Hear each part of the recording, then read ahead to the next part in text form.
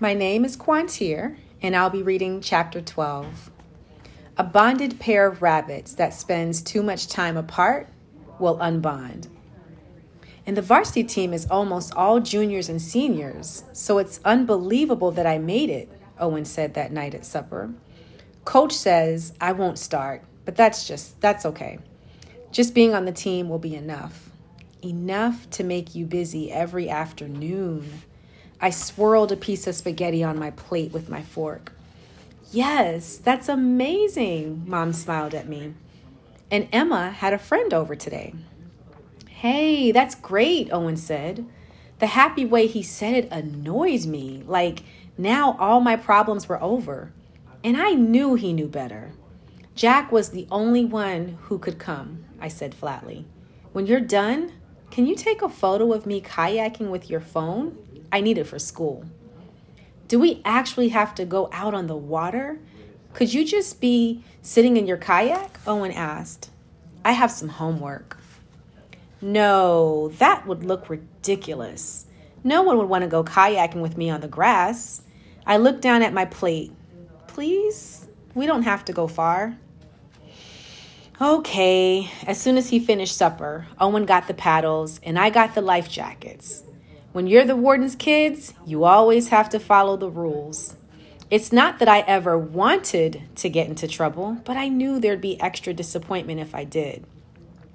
Looking out across the lake, I saw we had it almost to ourselves with just one canoe gliding across the far shore. Most of the summer people had already gone home, closing up their camps and pulling their docks out of the water. It was so quiet that I could hear a woodpecker drumming on a tree across the lake. I threw my flip-flops into the bottom of the kayak.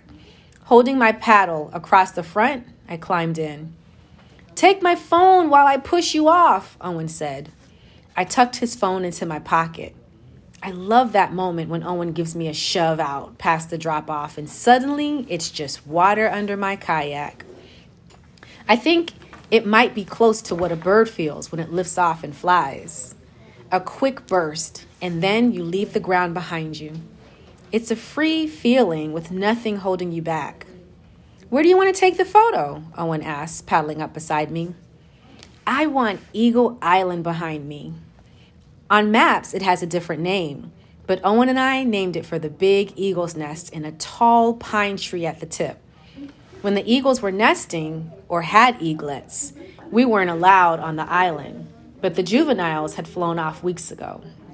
We still saw them in the treetops around the lake from time to time, but they were on their own now. Kayaking to Eagle Island would take a little time too, time that I didn't have to share with Owen or anyone. The lake was almost flat, just a breeze wrinkling the surface. As I paddled, I cut a path through the ripples. A little kingfisher cackled at us, flying low over the waves. He landed on a dead branch that stretched over the water. As we caught up to him, he flew off again, complaining. Owen was digging his paddle so hard that my arms were getting sore trying to keep up with him. The breeze kept blowing my hair across my nose, and it itched every time. Finally, I gave up and let him get ahead. I took his phone from my pocket and shot a photo of him kayaking away from me. Approaching the island, I looked at the empty nest, a big mess of sticks waiting for next year. When the eagles nested again in late winter, the lake would probably still be a huge field of ice. It's hard to imagine winter in other seasons, but it's a different world out here. Light reflects on the ice and the wind blows strong because there's nothing on the lake to slow it down. It roars against my bedroom windows and whispers through the tiny spaces around the back door. The wind also sweeps the ice clean, so clear and smooth that ice skates fly over it. Owen and I barely went skating at all last year. I miss shouting and hearing our voices echo out in the middle. I missed how Mom would put the outside light on to tell us when it was time to come back. If we were skating way out in the middle, the light was small, a tiny dot of yellow in the darkening air. Maybe Owen and I'd go skating this winter. Soccer would be over by then. Or maybe he'd sign up for something else at school that he'd do without me. But at least now I had Lapi at home to keep me from feeling lonely. If things didn't get better at school, I wondered how long Mom would make me wait before I could go back to homeschooling. Surely before winter came. I didn't like to quit anything, but sometimes things just don't work out, and it's better to admit it and try something else. I imagined Miss Martle spinning her finger. Move on. Okay, give me my phone, Owen said. Then paddle ahead so the island will be in the background. As he shot photos, I smiled, trying to look fun and outdoorsy. I'll email those to you, Owen said. I thought he'd start for home, but he kayaked past me to the island. As I beached my kayak next to his, Owen picked up a small rock and threw it. Beat that! I picked up a rock and threw it as hard as I could. It didn't go as far as his, so I tried again. We threw rocks over and over, watching the ripples speeding outward and connecting with each other. I threw my whole arm each time, but I still couldn't beat his. We should head home, Owen said finally. I reached down and picked up one last stone. I slipped it into my pocket. What will you write on it, he asked. Hope, I said. I can't believe you don't already have that one, Owen said, picking up another rock. I've always had hope. I didn't need a rock to give me extra, I sighed. Do you ever wish you could go backward? Not usually, Owen said, but that doesn't mean I don't miss some things. I couldn't look at him. I wondered if I was one of those things, but I was too afraid of the answer. If I could go back, I said, I'd go back to a day when you and I were at Peppery and Memory's house. I miss those days a lot. Owen nodded. Me too. I don't think I'd want to go backward for good, though. I'd miss some now things. But you wouldn't know about the now things because they wouldn't have happened yet, I said. Owen looked at me. Is school really going so terribly that you want to go backward? I lifted my shoulder.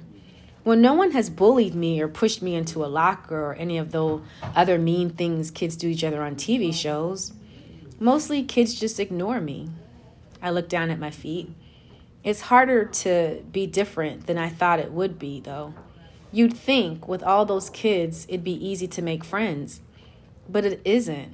It seems like most kids already have enough friends, and they aren't looking for any more. It might look that way, Owen said, but everyone wants friends. Remember that, okay?